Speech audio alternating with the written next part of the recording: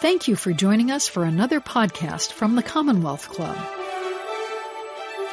Good afternoon, everyone, and welcome to this Commonwealth Club fireside chat on the coronavirus crisis with Janet Napolitano, President of the University of California and former U.S. Secretary of Homeland Security under President Obama. I'm Gloria Duffy, President and CEO of the Commonwealth Club, the moderator for today, and I'm coming to you from my home in Santa Clara, California. The Commonwealth Club has suspended its in-person programming through at least May 3rd. Today's discussion is the club's 35th live-streamed program since March 11th. You can learn about upcoming online programs at the club's website, commonwealthclub.org. We're updating the site regularly with the many new programs in which you can participate digitally. This program is part of the Commonwealth Club series addressing the impacts of COVID-19 on our community and society, as well as some other topics. The series is sponsored by the Chan Zuckerberg Initiative and a collaborative of other funders and donors. As a nonprofit supported by donations, we are so grateful for their support and for the support of those of you watching this program. We hope others will follow your example to support the club during these difficult times. To contribute to the club, you can text the word donate to the number you'll see on the screen. To our audience viewing on YouTube, we want you involved, as always, for Commonwealth Club programs. Please send your questions for Secretary Napolitano to me by posting them in the text chat area. I'm receiving those on my iPad, and I'll integrate as many of them as possible into the program. If you appreciate the club's continued programming, please share and like this program on Facebook, Twitter, and Instagram. Subscribe, follow, and otherwise help us to spread the word about the club's informative discussions in this very challenging time. Now it is my pleasure to introduce today's guest, Janet Napolitano.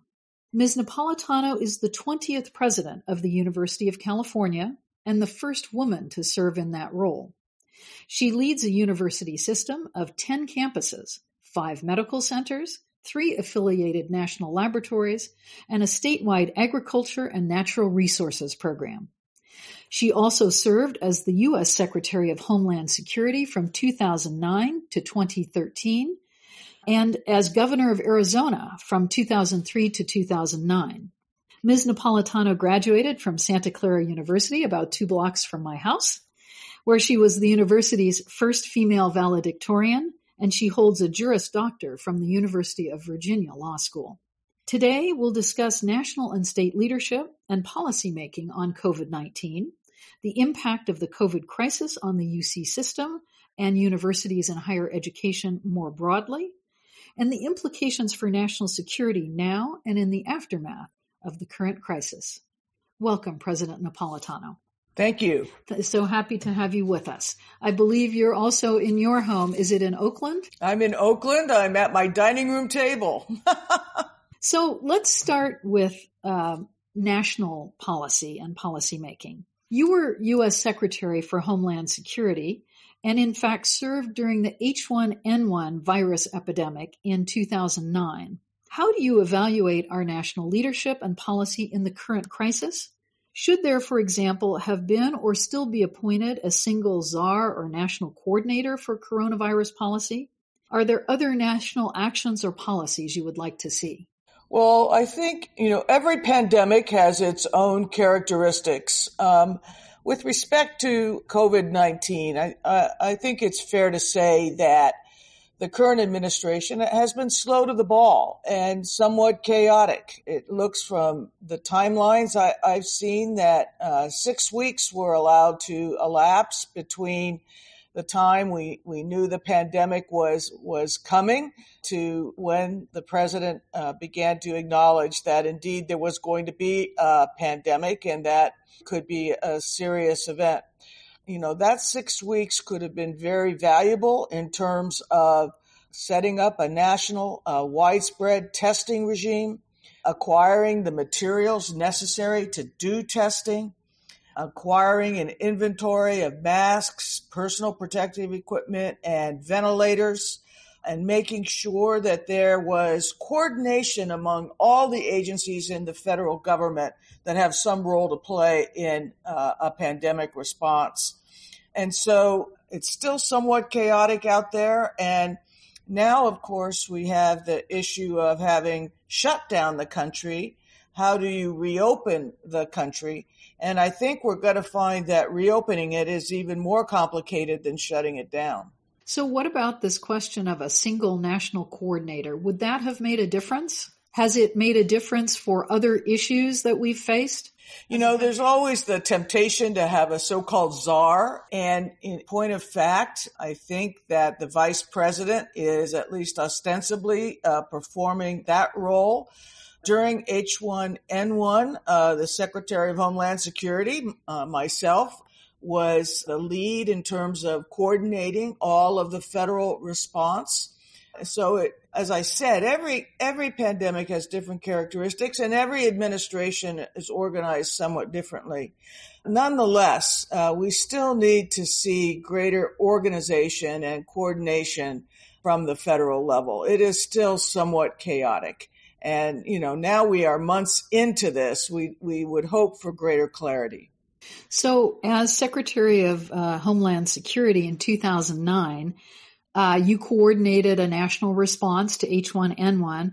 What did you do? What lessons can we take from that experience for this crisis? Well, we built our response to H1N1 on the pandemic plan that had been left over from the Bush administration. There are extensive planning documents in Washington, D.C.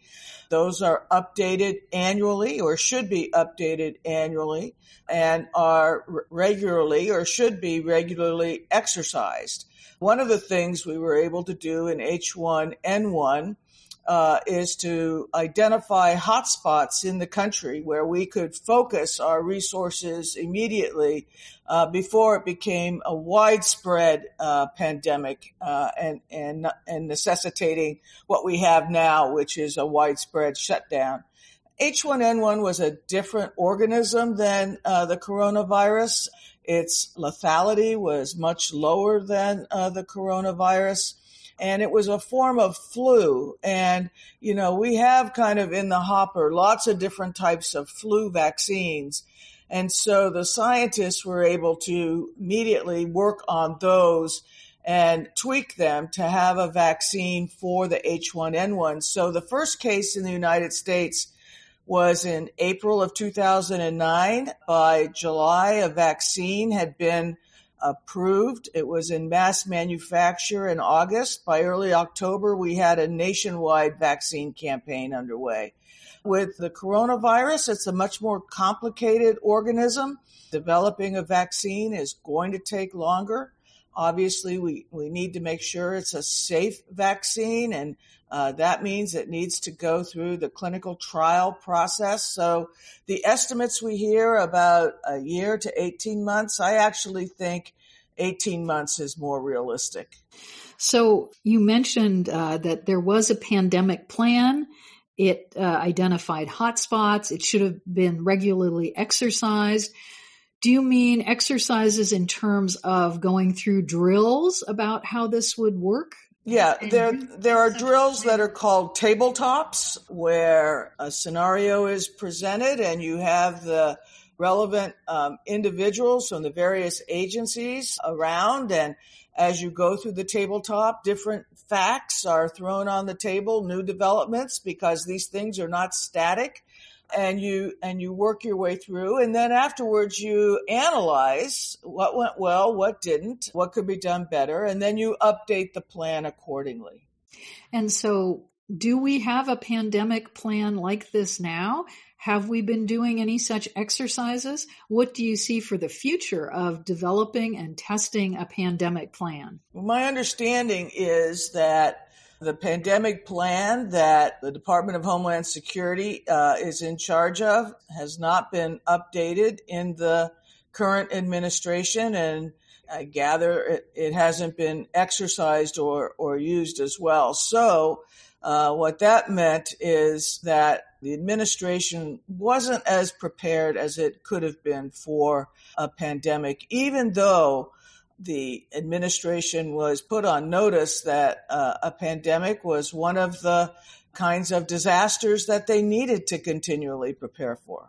So that sounds like something on the national to-do list.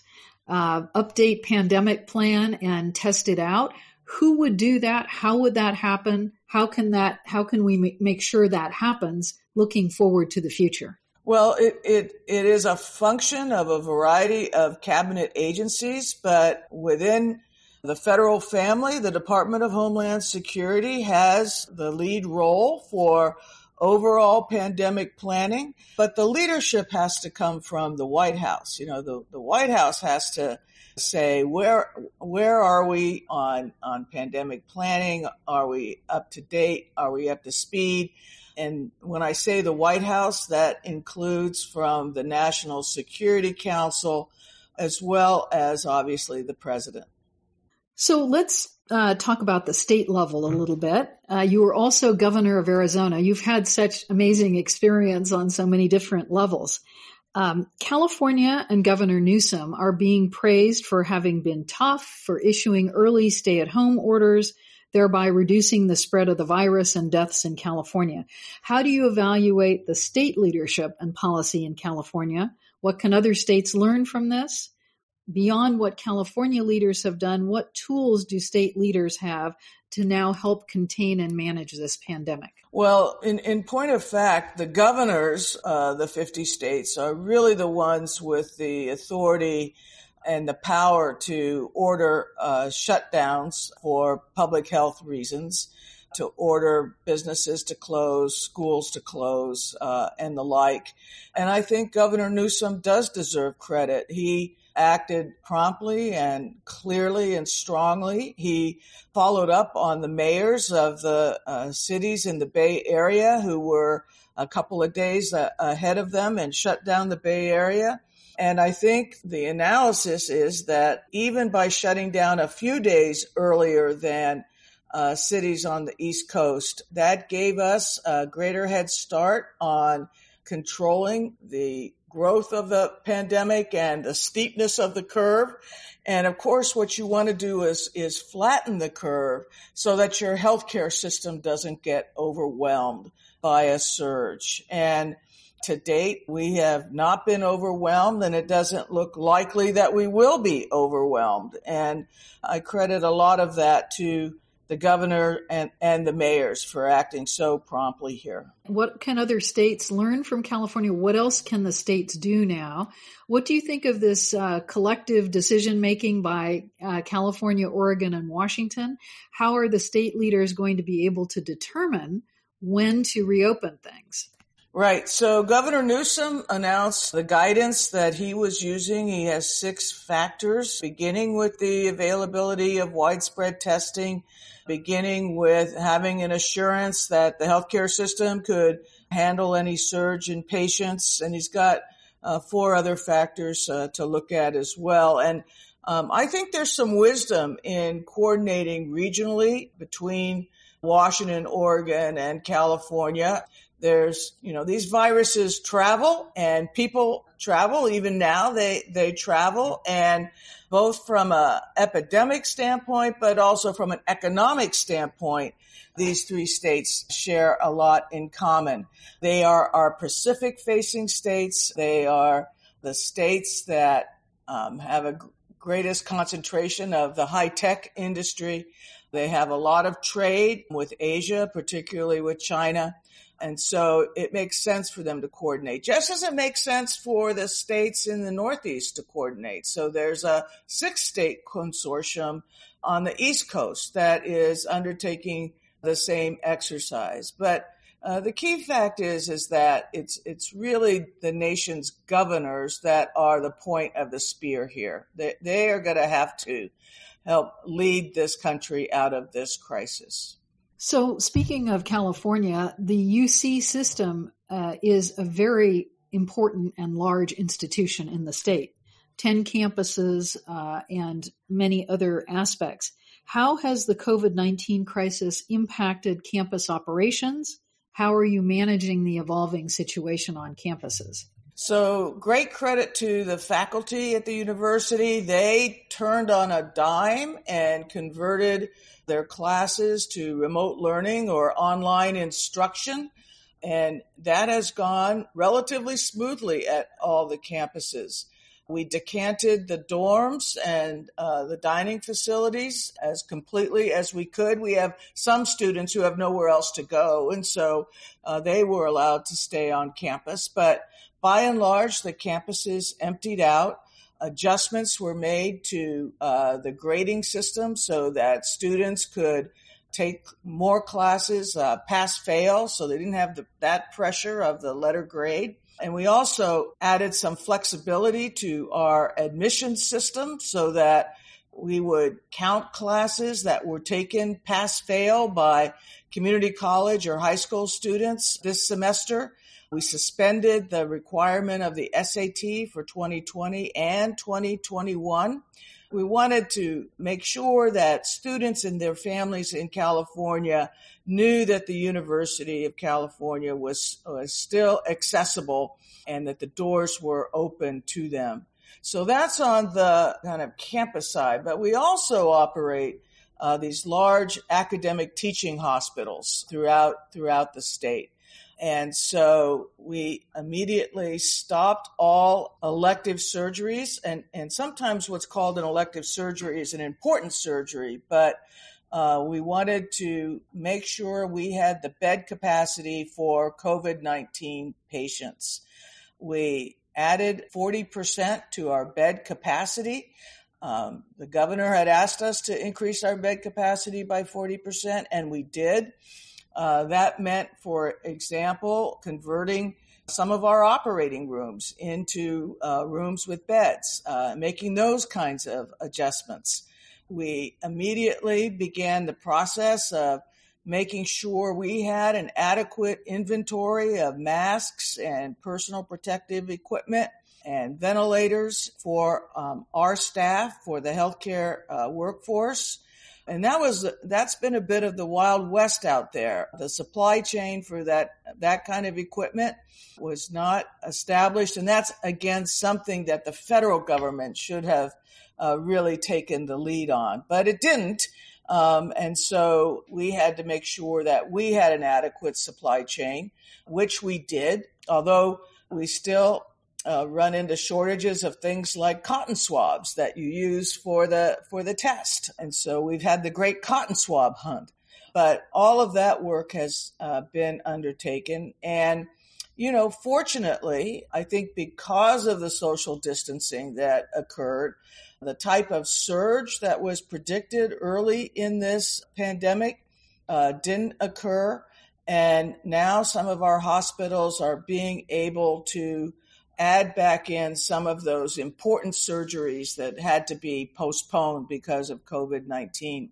There are a lot of questions coming in from the audience, particularly about UC, and I understand that some of the answers are unknowable right now. Folks want to know, when will in-person classes resume? Also, what's the impact on enrollment, financial aid requests, and refund requests at UC? So we don't know on enrollment, and we really won't know until the fall. Although we're doing some scenario planning for possible reductions in both students who were admitted this spring but decided for whatever reason not to attend the UC in the fall, and also for returning students. We're particularly concerned about international students and whether they attend or return to the university. So we just don't know on enrollment. In terms of when we can return to in-person classes, we're working through that now. And that depends on when we can begin to populate the campuses safely. That depends on testing and contact tracing and all of those steps you have to go through, because we want safety of our students and faculty and staff to be our guiding concern. In terms of refunds, we are now We did refund the housing and dining fees that were not used because students left the campuses. We are also now evaluating some other student fees as to whether they should be refunded or partially refunded. We have not refunded tuition, and I want to spend a minute on that.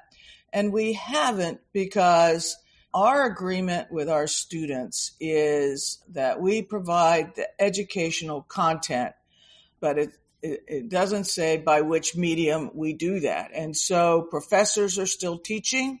Students are still making progress towards their degrees, and that's what tuition is for.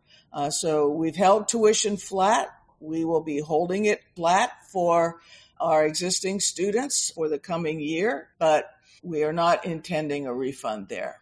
There are many questions being considered right now about the future of education on all levels, both elementary and higher education, given the move to digital classwork and so on.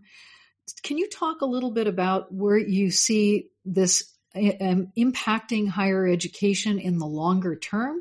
Will there be a whole-scale change to conducting classes digitally, a diminishing of the on-campus presence for students? Tell us what you see in the longer term. I think there are going to be a lot of lessons learned from this episode. I don't see schools like the University of California becoming fully online. And I think that over time, students will be able to return to campuses and campus life will be able to be resumed. And there is so much value to that overall in-person student experience, that personal interaction with your fellow students, the involvement in student activities, and in addition to the educational life, the social life of the campus. It's an opportunity for young people to experience living away from home, many for the first time. And it's a terrific growth experience as well as first class academics. But I do see greater use of online learning and greater incorporation of it into the curricula of the university. We have now greater technology tools for classes online. Our professors are learning lots about the pedagogy of teaching online. So I think we definitely will see more of it. But again, I believe that the University of California at some point will have students back on campus. UC is also a very major research university, and I've worked with your VP for Research's office in the past on the lab fee grants program. And so at the very beginning of the crisis, I got an email seeking to learn within the UC system about all the research going on that related to COVID, sort of making a catalog of all the research. What all is going on within UC in the sciences, particularly in research that relates to the COVID crisis? Oh, so much. This is really the secret sauce of the University of California is the research enterprise. And we have over 300 research projects underway now related to COVID-19. Everything from the development of a pop-up testing lab at Berkeley that can handle 1,000 tests a day, to engineers who have figured out how to convert sleep apnea machines into ventilators, into basic research, into the organism itself that will contribute to the development of a vaccine and better therapeutics, and also the availability of different treatments for coronavirus. So just a lot of really exciting research. And we are hosting some of the nation's first clinical trials. Tell us a little bit about the clinical trials. So we've got at least 2 that I know of for new drugs that are potential therapeutics treatments for COVID-19. And both of those are in the human trial phase 1 of the trial process. So they're making great progress, moving along very rapidly. Jumping back for 1 second to the situation on campus, there's a lot of talk going on about how we might have a gradual return to in-person activities where people would wear masks. They might be seated or standing 6 feet apart from each other. Do you see a gradual return like that on the UC campuses? And what might that look like with precautions, but beginning to start in-person activities again? So our campuses are each beginning to imagine what the fall term will look like, and indeed what the entire academic year will look like. And it's possible that we will remain online through the fall, because again, one of the big barriers to really fully resuming normal activity is the availability of widespread testing and contact tracing. I think all of our campuses, under the leadership of their chancellors, is beginning to think about, well, what would it look like if we partially opened, and would we do some of the things that you just mentioned? For example, housing. We normally have doubles and sometimes triples in our dorms. I think that's unlikely. So we would have to adjust our housing availability and our housing budget. How we would conduct classes if some people are on campus and some are still learning remotely. If you had a hybrid kind of class, how would that happen? So there are lots of variations here, and we're now beginning to turn our attention to that. What are the financial implications of all of this? If enrollment is going down, if there has to be distancing or spacing in class density, what's the impact on the UC system? That is a concern. I think it's a concern for us. I think it's a concern for Cal State. I think it's a concern for every institution of higher education in America right now. We are working our way through various budget scenarios, and there's a lot we don't know yet. We don't know what the state budget is going to look like, and we probably won't know that till the late summer, early fall, once the July tax returns are in. We don't know really what enrollment is going to look like. We don't know how much we're going to get for out-of-state tuition. We don't know how our auxiliaries, housing and dining, what the impact on those will be. But, we're going to be working our way through kind of a scaled set of scenarios, from only a little bit bad to really bad. And we're just going to have to manage our way through that. On the hospital side, we're also experiencing terrific losses because of having to postpone surgeries that we would normally be performing, having to have a lot of beds that are empty, that are being held for COVID-19 patients should they be necessary. And so we are right now, like every hospital system in America, losing a lot of revenue on the hospital side. Now, one of the other unknowns is how much federal money we will get. So the last stimulus bill, the so-called CARES Act, had in it $100 billion for hospitals. I think $30 billion of that has been distributed. We got some of those funds, not near enough to close our gap, but nothing to sneeze at. There was funding in there for higher education. Again, it was about $30 billion total. Half of that is for students, for emergency aid for student needs, and half for higher education institutions. And the Secretary of Education has begun distributing those funds. And so the third stimulus, from where we sit, was a good start, but we're already turning our attention to the next stimulus bill and what it needs to have in it to help protect these valuable institutions. We need great public universities in this country. We need great academic teaching hospitals in this country. So we need to make sure that they're financially supported enough so that they can navigate this crisis. So what should be in the next stimulus package? A lot of things. Additional money for the institutions themselves, for colleges and universities, for academic teaching hospitals. Additional money to support research. Federal research dollars have gotten harder and harder to get. But what we have seen with COVID-19 is the depth and breadth of the American research enterprise, but it needs more resources. And so help for students, help for higher ed institutions, help for academic teaching hospitals. The Commonwealth Club is a nonprofit, and there's a little bit of controversy going on among the nonprofits, arguing that they should be equal candidates for CARES Act funding and so on with businesses because they also are an important sector of the economy.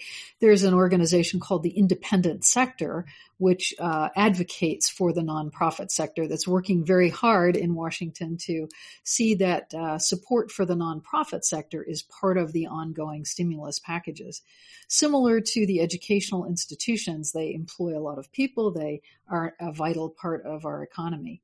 Well, that's right. And I think we ought to, on that point, the University of California is the third largest employer in the state. One of the things we did was to announce that none of our career staff would be laid off between March and June 30th because we wanted to send a message both, for our staff that they have enough to worry about. They didn't need to worry about losing their job.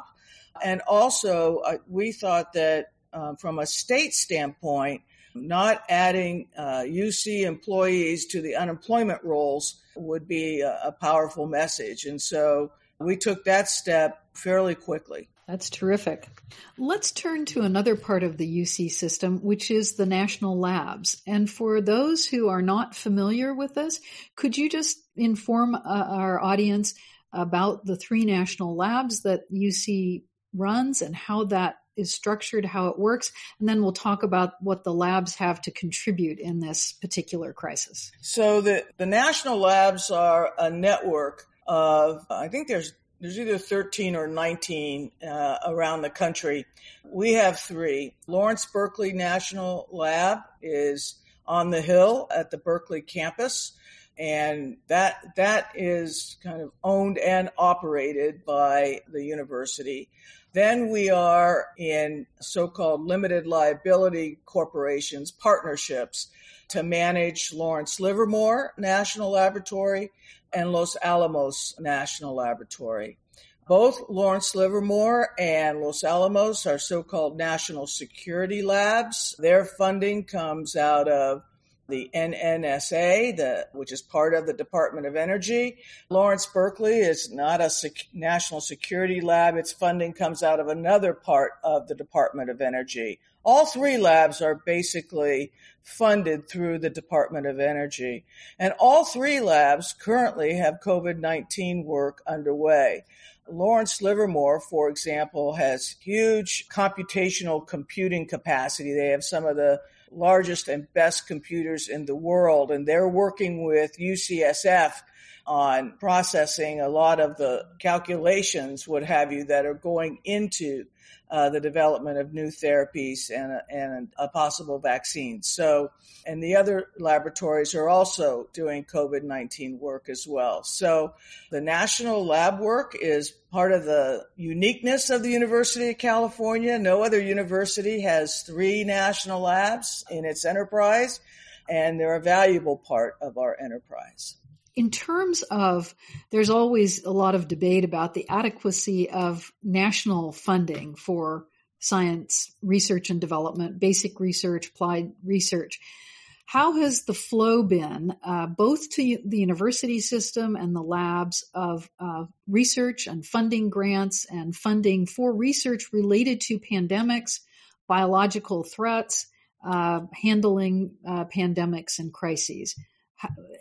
How is the flow? Should it be better? Where should it go in the future? Well, federal funding is complicated, and we get it from a variety of federal agencies. The Department of Energy is a key source because of the national labs. Another key source is the National Institutes of Health. And the University of California receives more NIH money than any other university in the country. There's also something called the National Science Foundation. It's a source of research funds. But there are research funds in other pockets of the government. There's money from the Department of Homeland Security. There's money from the Department of Agriculture. And so our faculty are well-versed and well-schooled in how to seek grants for those funds. The overall pot of federal research money has not been increasing adequately and commensurately with the need for our country to support research and innovation, because it's that research and innovation that really makes the United States the world's leading economy. And staying ahead of the world in that area is really key to our economic future. For every year that I've been president of the university, we have always sought and supported more federal research dollars, and we certainly will in connection with COVID-19. Tell us how you see the national security aspects of this pandemic crisis. Is it a national security issue? How do we relate to other countries, international institutions? What should we be doing to protect our national security in the era of a pandemic like this? Well, it is a security issue, and I can name three different ways right off the top of my head. One is to the effect active duty military are infected by the virus. It affects our overall military preparedness. That's a security issue. A second security issue is that with the virus, so much activity has gone online, and that creates even greater cybersecurity issues. And then the third security issue is the use by our adversaries of misinformation about the virus. For example, spreading the myth that the virus was created in the United States and then exported to China, done to undercut the credibility of the United States. And so that's one of the reasons pandemic and pandemic planning was put in the Department of Homeland Security, because there is a security aspect to this. Moving forward, I think we need to recognize that a pandemic, just by just the word, it means it's global. It's pan the globe. These organisms don't stop at national borders, and they require international coordination, really for the globe to emerge from a pandemic. One of the areas of coordination and cooperation that is benefited by global outreach is the research side, so that scientists here are working on this aspect, and scientists in China or in France or in Kenya may be working on another aspect. The ability to share that information so that the science moves forward. That's another area where global cooperation really makes a difference. So it makes a difference in terms of our ability to emerge from the pandemic, and also to further the science and health associated with the pandemic. So we have the World Health Organization. What other institutions or organizations do we have through which global cooperation on predicting, preparing for, and defeating pandemics can take place? What are the mechanisms globally? Well, the WHO, and of course the WHO is in the news because the president has announced that he wants to freeze the U.S. contributions to it. which I think is really the wrong move. I think where the WHO is concerned, its response to this pandemic, after we've dealt with it and we're through it, there should be a lot of kind of going back and looking at how different organizations responded and reacted. We should be looking at our federal government. We should be looking at our states. We should also be looking at the WHO. But to freeze funding for the WHO when we're in the midst of a pandemic doesn't make much sense to me. There are other international organizations that have a role here. The G7 and the G20 are two that I can name that the United States is a member of. In Europe, the European Commission, they also, I think, from a pan-Europe standpoint, should have done some pandemic planning. But I would say from a global standpoint, the WHO, probably the lead international institution. Back for a moment to your campuses, as the third largest employer in the state of California, how are your faculty, students, administrators doing emotionally, psychologically? At first, I think we all thought this was a sprint, and now it appears that it's a marathon. We're going to be engaged in this for several months at least. So how do you monitor and how do you feel your staff and your employees are doing at this point? It is a marathon, and we need to change people's perspectives about that. And I think it's a marathon until we get a vaccine. And a vaccine is, as I mentioned, 18 months away, if not longer.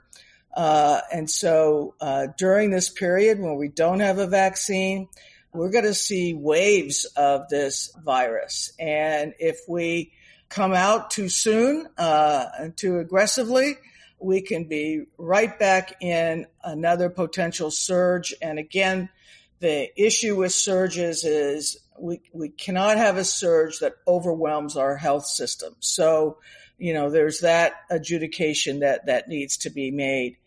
I think overall folks are doing as well as can be hoped for.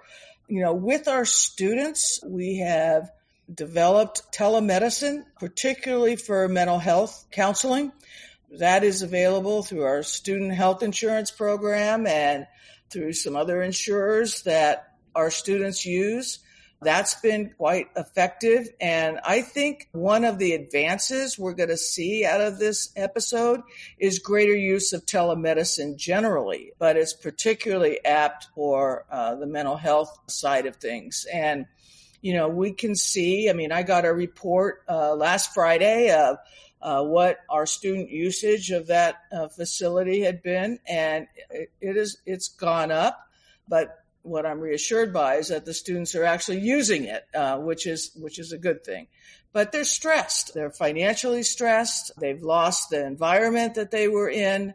Many of them lost their jobs as well as, losing their dorm room and their network of friends, et cetera. So, yes, it has been stressful for them. It seems like this COVID crisis is accelerating changes that were already in progress, in some ways in a good way. So I actually had my first telemedicine appointment. It happened to be at UCSF about a year and a half ago. And I thought that was very forward thinking. Now it's really entering, the mainstream, and there is a lot of travel money and strain to be saved by doing medicine that way when it's possible. So UCSF was on the forefront, and we're all accelerating into that now. Some questions from the audience. Obviously, as we collect health information, as we require people to be tested, as we take people's temperature before they go places, this is somewhat intrusive in terms of personal privacy. And so what do you think about balancing the need for privacy with the needs for addressing, treating, preventing COVID? This is an area, where our country differs from some other countries where they're much more didactic in terms of, what you must do. You must have a card that says you've been tested. You must have your temperature taken. There's going to have to be an appropriate balance struck. We're early enough in this epidemic that we really haven't figured out what that balance ought to be. And it very well may occur that people will be willing to sacrifice a bit more of their privacy now in exchange for the degree of social distancing that we have. But, again, I think part of it is going to be how much an individual is willing to tolerate. Another question from our audience, will UC lead in developing protections for communities of color? Right. So, one of the things that we are doing is paying special attention to the demographics of our patients who have presented with the disease. And so that we can drill down and really understand better why that is. And then hopefully, as the questioner said, take the lead. What we've seen with the African American community in New York and Detroit and Chicago is, the very high incidence of African Americans who are in the hospital with COVID-19.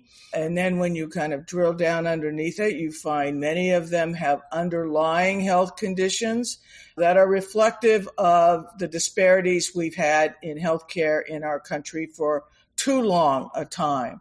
I think COVID-19 is just bringing those to even greater attention. And so hopefully we can use this crisis to do something about that. So this has been a deeply disruptive time for many families and communities and very stressful.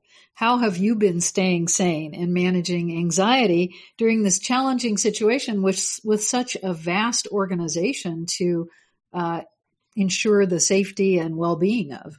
I always enjoy a good book. I always enjoy a good Netflix recommendation.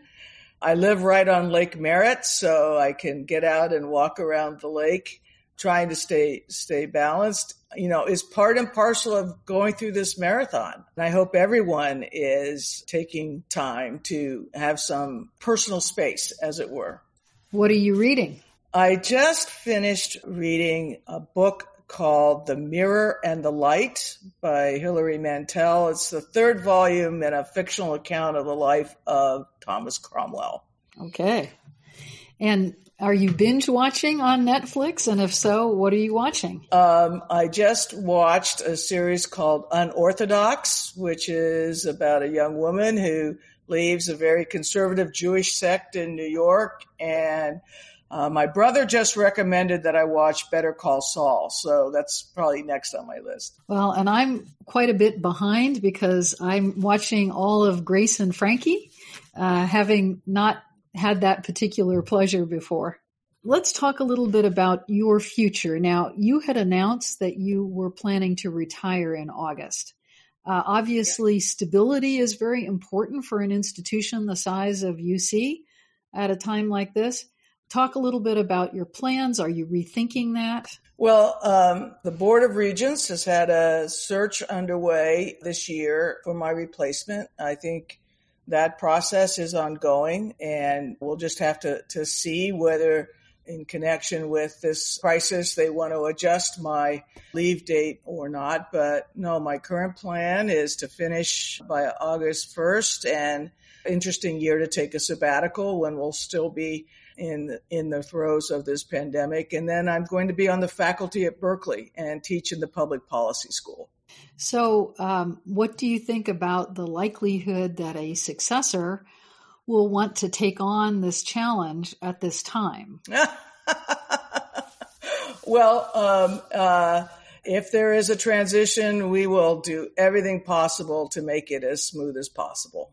I've just finished being on the search committee as a trustee at another institution for a new president, and we keep checking in with the recruit to make sure he's still planning to come, and he is. So I guess if you recruit a courageous person, that quality will continue into taking on a new challenge at this time. That's true.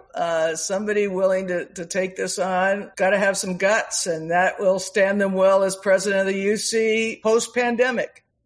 So what can the state, the federal government, we as citizens, residents of California in the Bay Area do to help support those who are on the front lines for healthcare in the UC system, and others within your organization that may need help and support?